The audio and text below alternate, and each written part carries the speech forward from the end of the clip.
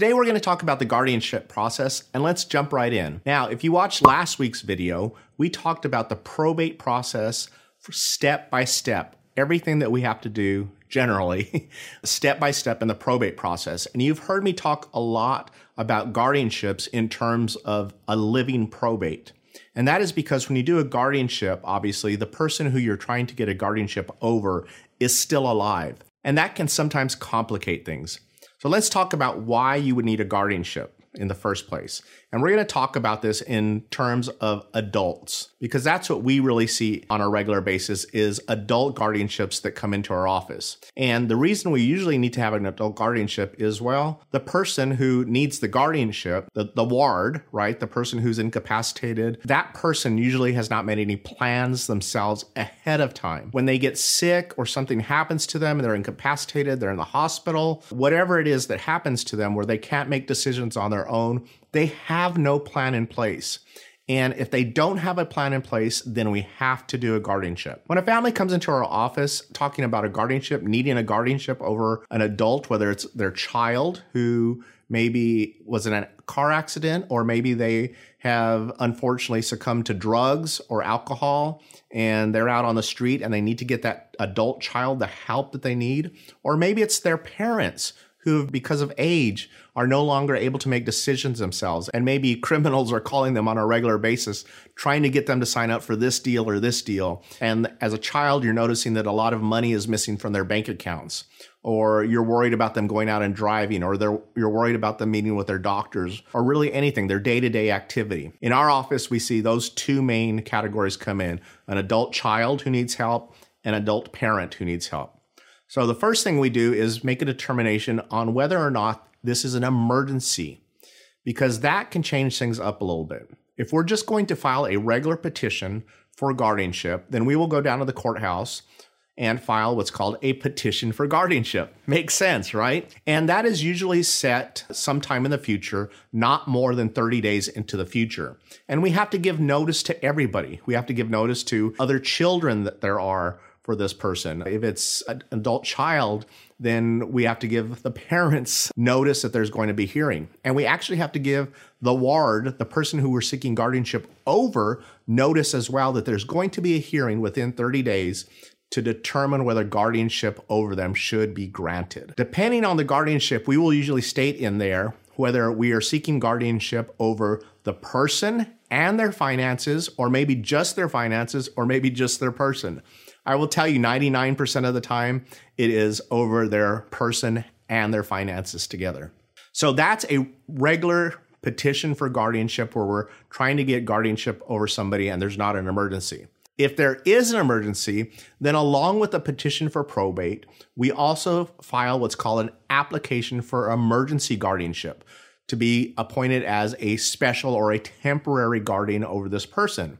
And like I said, this can come up in situations where a child, an adult child, is maybe strung out on drugs or alcohol, and literally they're out on the street, or they're in some really bad situations that we need to get them out of those situations. And the only way to do that, the only way for the authorities to really act, is to have this guardianship in place.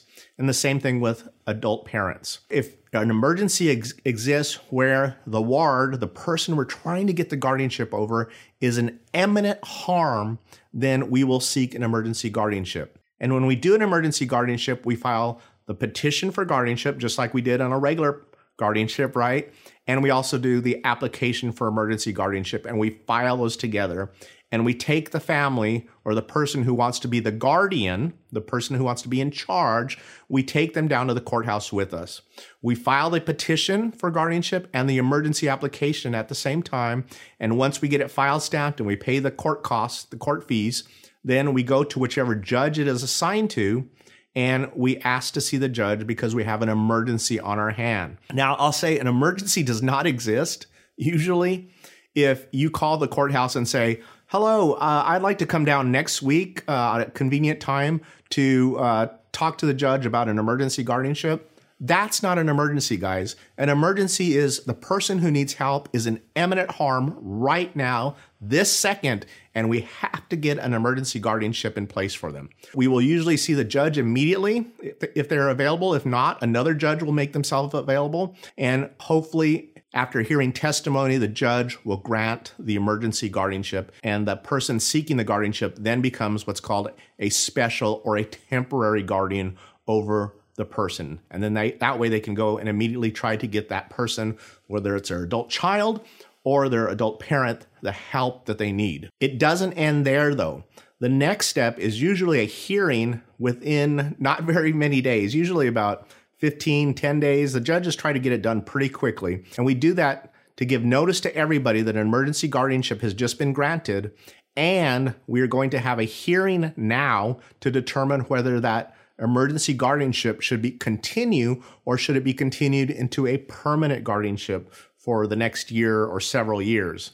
See what I'm saying? And a few days before that hearing, you also need to file what's called a plan of treatment. We said to the judge that there was an emergency. What is our plan to get the ward the help that they need? We have to actually put that in a plan for the help over their body and their mind and over their finances. What are we going to do to take care of them? Then we have the next hearing and we present all of this evidence to the judge. The person who we have the guardianship over, the ward, has the opportunity to appear at that hearing if they want to and talk to the judge. And that's really important that they have to have noticed that there is going to be a hearing for determination over their rights, over somebody who's going to have rights over them. If everything goes good at that hearing and the judge believes that it should be changed into a permanent guardianship, then the guardian is then given new letters of administration to grant them permanent guardianship over the person, whether it's their adult child or their adult parent. The guardianship process doesn't just end there, guys. After the judge enters his order giving the person letters of guardianship, then they really need to go in and really gather all the assets, just like in a probate. And what I generally recommend is find out where they had their bank accounts, where their credit cards are. You're going to have to be, if you're the guardian, are now going to have to be in charge of all of that for the person who you got a guardianship over. So what we generally do is we recommend that people get a brand new bank account and transfer all the money. Because a lot of times if somebody needs an adult guardianship, then we see this a lot where they have a little bit of money here, a little bit of money in this bank account, a little bit of money in this bank account. And it's just because they're having difficulty. And sometimes they just start opening several bank accounts everywhere and different credit accounts. And so really that guardian needs to go in and kind of just gather all the assets and make sense of it and try to consolidate as much of it as possible. And then their job is to take care of their person, take care of the person that they were seeking a guardianship over for the next year or for the rest of their life. And every year after the guardianship is granted, the guardian has to go back to the court and present them with an annual report of what happened. And it really needs to be pretty detailed. This is what we started at when the guardianship was granted. This is what we spent over the year. This is the money that came in over the year. And this is what they have now in their bank account at this moment when we're having the annual account. And the judges will look at it and they'll either approve it or disapprove it. Or if they have any questions, they'll ask questions at that time. And this has to continue every single year on the anniversary of when the original letters of guardianship were granted. As you can guess, the reason they do this is because the courts need to have a continuing check to make sure everything is done correctly for the ward, that their money isn't being spent on trips to Disneyland or lavish cars or whatever it is. Their money has to be used for them. So that's really important that you have your annual account every single year and that there's a hearing with the judge for the judge to approve that. The other thing we see a lot is real estate. Even though somebody has been granted a guardianship or conservatorship over the person, generally in most states, you still have to get court approval to sell any real estate. And that's very important. A guardian cannot just unilaterally decide to sell all of the ward's real estate. And again, you can see the reasons for that. You're extinguishing an extraordinary right. You're converting a piece of real property into cash that could be spent on basically anything, and we lose track of the cash, right? Any real estate in most states has to go through court order before it can be sold, even if you have a guardianship in place.